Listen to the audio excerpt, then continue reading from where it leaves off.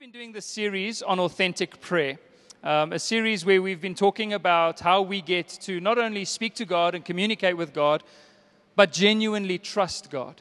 We've been looking at how prayer is connected to our trust. And when we struggle to trust and we struggle to believe and we struggle to understand what God has done for us through the gospel, then in that same sense, we'll also struggle to pray. We'll doubt the effectiveness of prayer. And so what we're looking for here at Anchor Church is not a religious show. Like, we didn't start this show, this church, so that we can put on a show and that we can just get involved in some sort of a religious program where we just kind of enlist people into this religious setup that we have created for ourselves.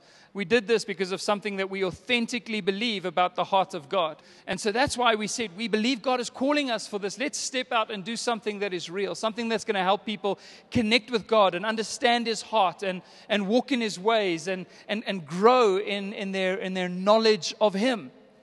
And when Paul prays for the church in Ephesus, this is what he says. He says, I pray that the eyes of your heart would be enlightened, that you would come to know Him. God wants us to know Him. And Paul prays for the church. He says, church, I want you to not just do a religious duty, but I want you to know Him. He says, my express purpose is to become more intimately acquainted with the wonders of His person. And that's what we want to do here at Anchor Church. We want to help you become more intimately acquainted with the wonders of who Jesus is. We're all about Jesus. We're a church that is imperfect in so many ways. But the one thing that we'll always strive to do is put Jesus up in front of everyone and say, this is where our faith is. It's all about Jesus. It's our number one value as a church, that it's all about Jesus. And so when we came to prayer, we said, we don't want to get caught up in another lesson about how to pray religiously. Because we've all learned how to pray religiously. We've all learned the little formulas and all the different things that we are supposed to do in order to have a prayer life.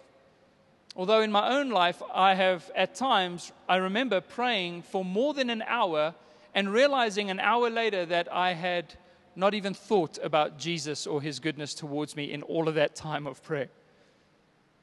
The Pharisees, the religious people of Jesus' day, they prayed more than anyone. But Jesus spoke about them and He said, their hearts are far from me. And so what God wants for us is something different to that. He wants something authentic. He wants genuine trust, genuine relationship, something very real. He wants us to develop our faith in the gospel and our faith in a God who hears us, a God who answers us, a God who is involved with our everyday lives, a God who is speaking to us all of the time, so that we can go from a religious program of prayer to a lifestyle of prayer, where prayer is as natural to us as breathing. That's what happens when you realize the closeness of God to your life and His heart for you. So the scripture that we've been looking at throughout this series is Hebrews 11 and verse 6. We're going to keep this as our main scripture for the series. After that, I'll read Philippians 4 verse 6, which is the part that I want to focus on today. I'm going to be sharing a message with you today entitled, Do Not Be Anxious. Do not be anxious. If you missed any of the previous messages, we do upload them onto SoundCloud. You can find it on our website, anchorjoburg.org, and you can also go onto soundcloud.com and then search Anchor Church Joburg, and you'll find us there. But Hebrews 11:6 says, But without faith it is impossible to walk with God and please Him. For whoever comes near to God must necessarily believe that God exists. We've got to believe that He is, and that He rewards those who earnestly and diligently seek Him. We've got to believe two things: that God is true, that He is real, that He exists, and that He is a rewarder, that He is good, that He is gracious, that He is kind. Our prayer life is intricately connected to our faith in God's goodness. Philippians 4 verse 6 then says, Do not be anxious or worried about anything. But in everything, in every circumstance and situation, by prayer and petition with thanksgiving, continue to make your specific requests known to God.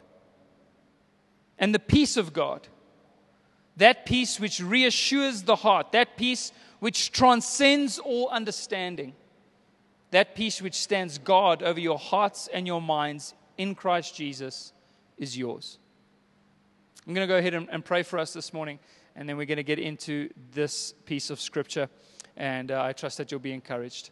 Father, we thank you so much this morning that we can just, right now, we can just come to you. We can come as we are, Lord God, with all of our doubts, with all of our fears, with all of our failures, Lord God. There's nothing that keeps us this morning from hearing your voice. We thank you, Jesus, that you have brought us into this place this morning so that you could speak to us, so that you could encourage our faith, so that you could cause us to grow, Father, in our knowledge of you.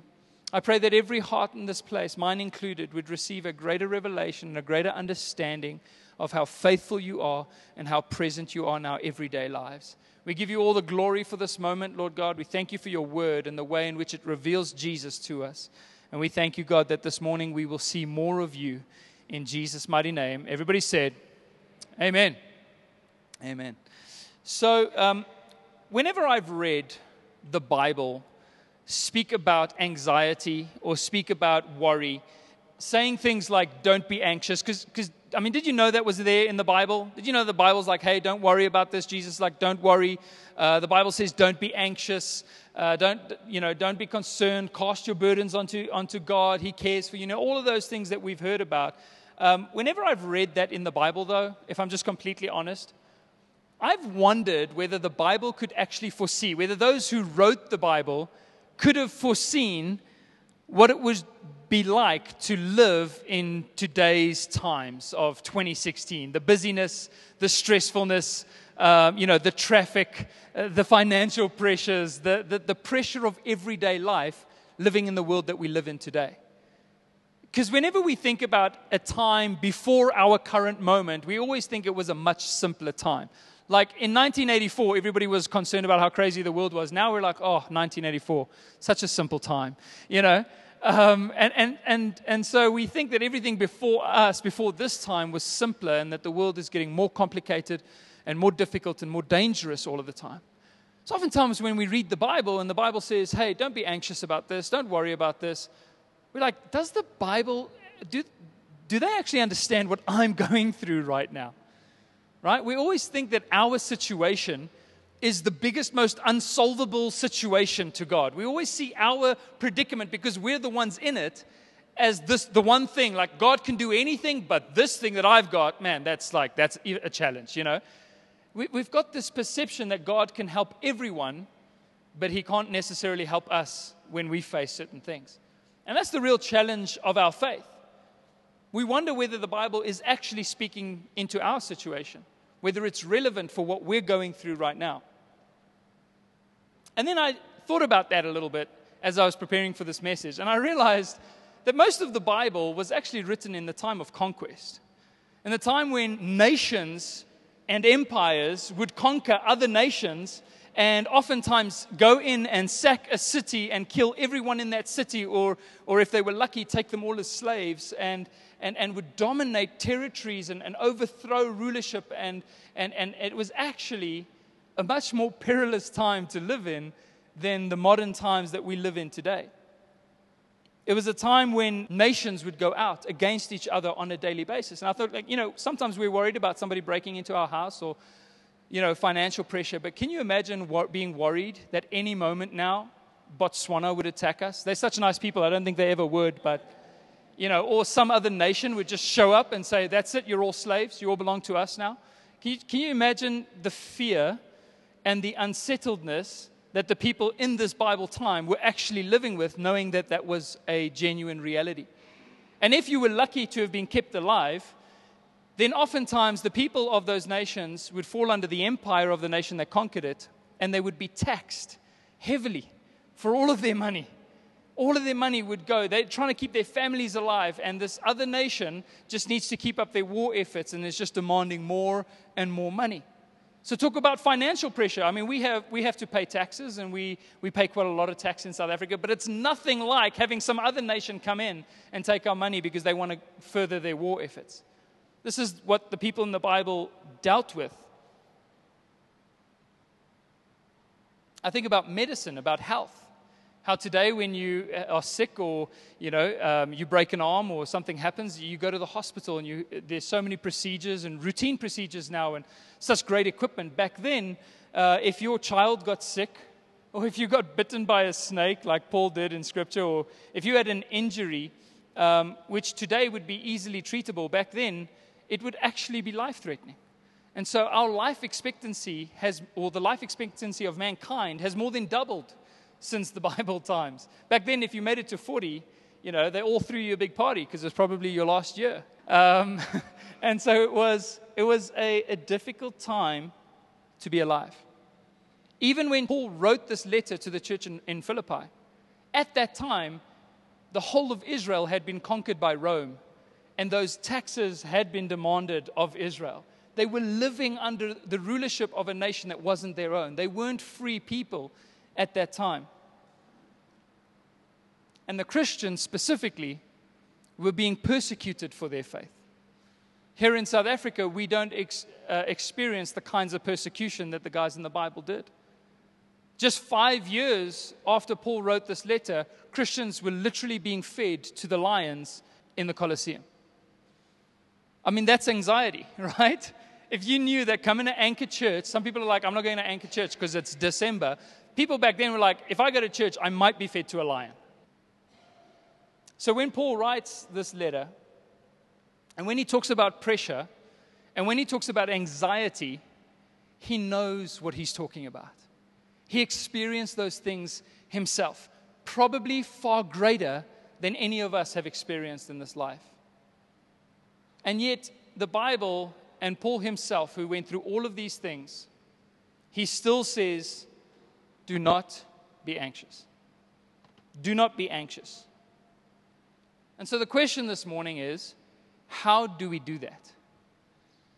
Because the way that Paul puts it as this command to not be anxious sounds like there's a choice in it for us.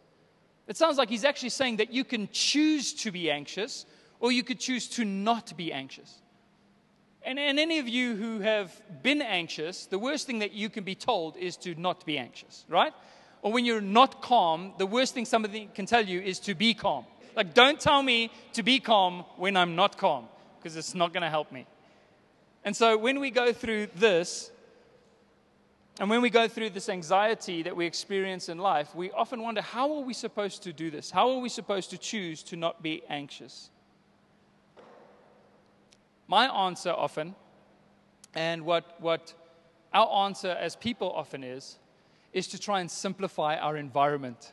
So we're like, what are the things that are causing the anxiety? Let's just take those out of there. So if there's a certain job that I have that's causing the anxiety, let me find a new job. We try and simplify our environment. And what I've often done is, more than simplifying, I've tried to control my environment. We actually get stressed more and more and more because we decide to do everything we can to take control of our environment. That's very much my mode when I'm stressed out. Let me see if I can fix everything, and then there won't be any more stress. Anybody like me? Come on. And it burns us out. You know why? Because we can't control everything. We lie to ourselves about the measure of control we actually have in this life. And so our human way of dealing with anxiety is to try and cancel the cause, or to try and minimize its effect in our lives. But there are so many situations where this just isn't possible. Where it isn't possible for us to have this kind of control. And how do we overcome fear?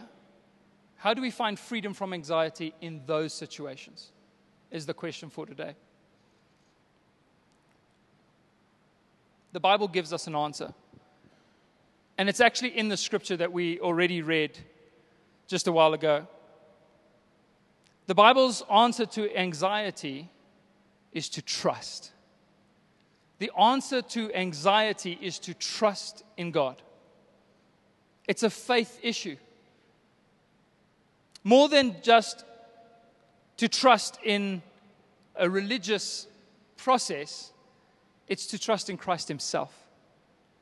That's the answer to anxiety, is to just trust that God is in control, to trust that even though we can't control everything, to trust that even though we don't know everything and have everything under our own control, that God does.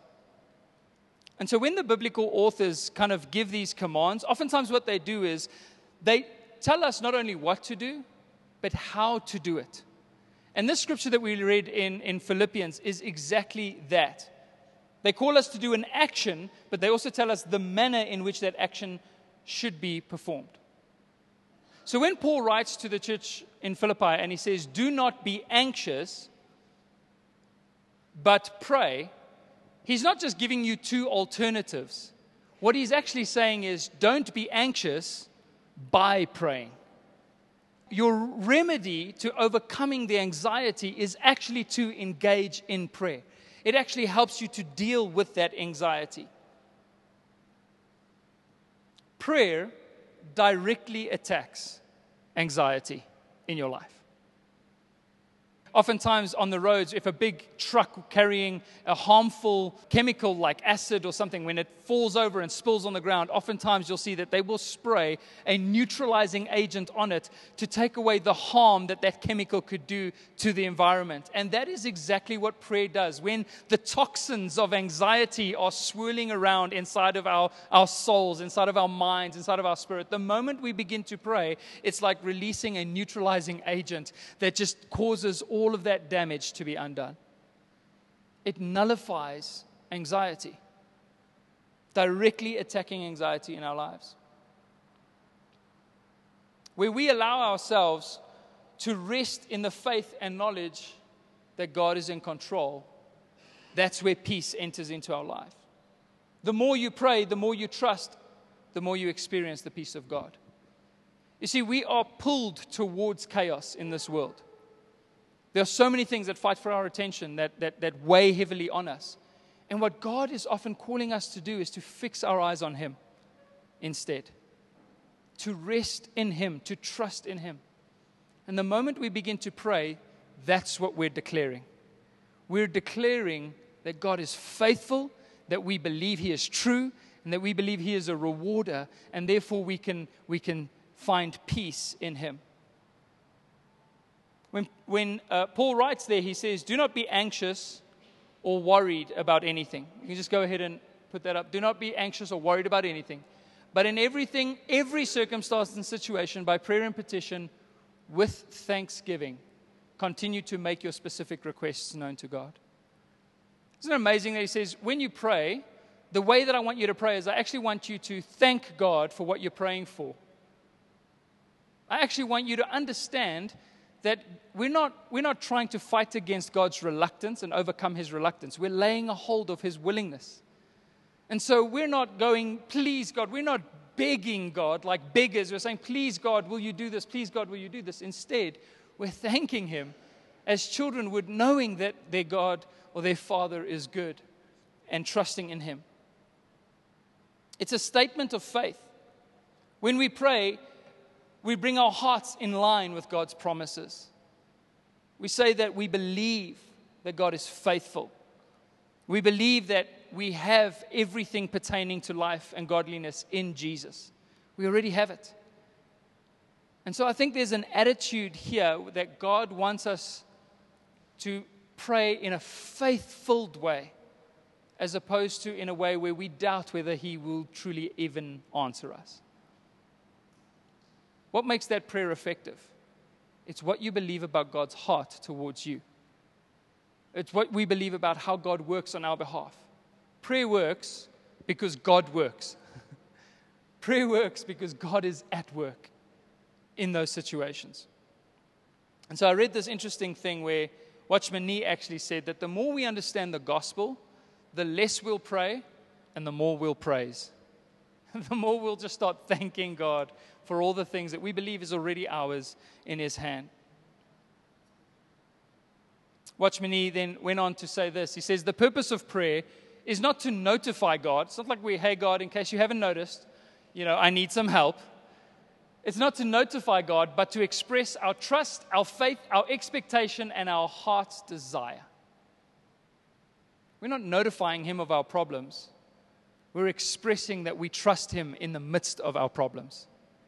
We're expressing that we believe that He is at work even when we can't see it. And in many ways, what we're doing is we're actually reminding ourselves of how faithful this God is that we serve. The moment you begin to pray, it's very difficult to still worry because you're busy expressing your faith in this God who cares for you. And what it says will happen as you do that. Paul writes this and he says, the peace of God, that peace which reassures the heart, reassures you deep down inside. That peace which transcends all understanding. So even when your situation looks like there should be no peace in this situation, reassuring the heart, transcending all understanding, the peace which stands guard over your hearts and minds in Christ Jesus. It's yours. The moment you begin to pray, the peace of God stands guard over your heart and mind, not allowing the doubt and the fear and the anxiety and the insecurity and the lack and the danger and all these things that may be very real in the physical, but the peace of God stands guard over your heart. That's what protects our hearts. That's what keeps us from losing hope here in Joburg in 2016. It's the peace of God that guards our hearts and our minds. It's ours. When we pray, we exchange our anxiety for God's peace. And this peace transcends all understanding. David was a shepherd looking after sheep, and when he was a young boy.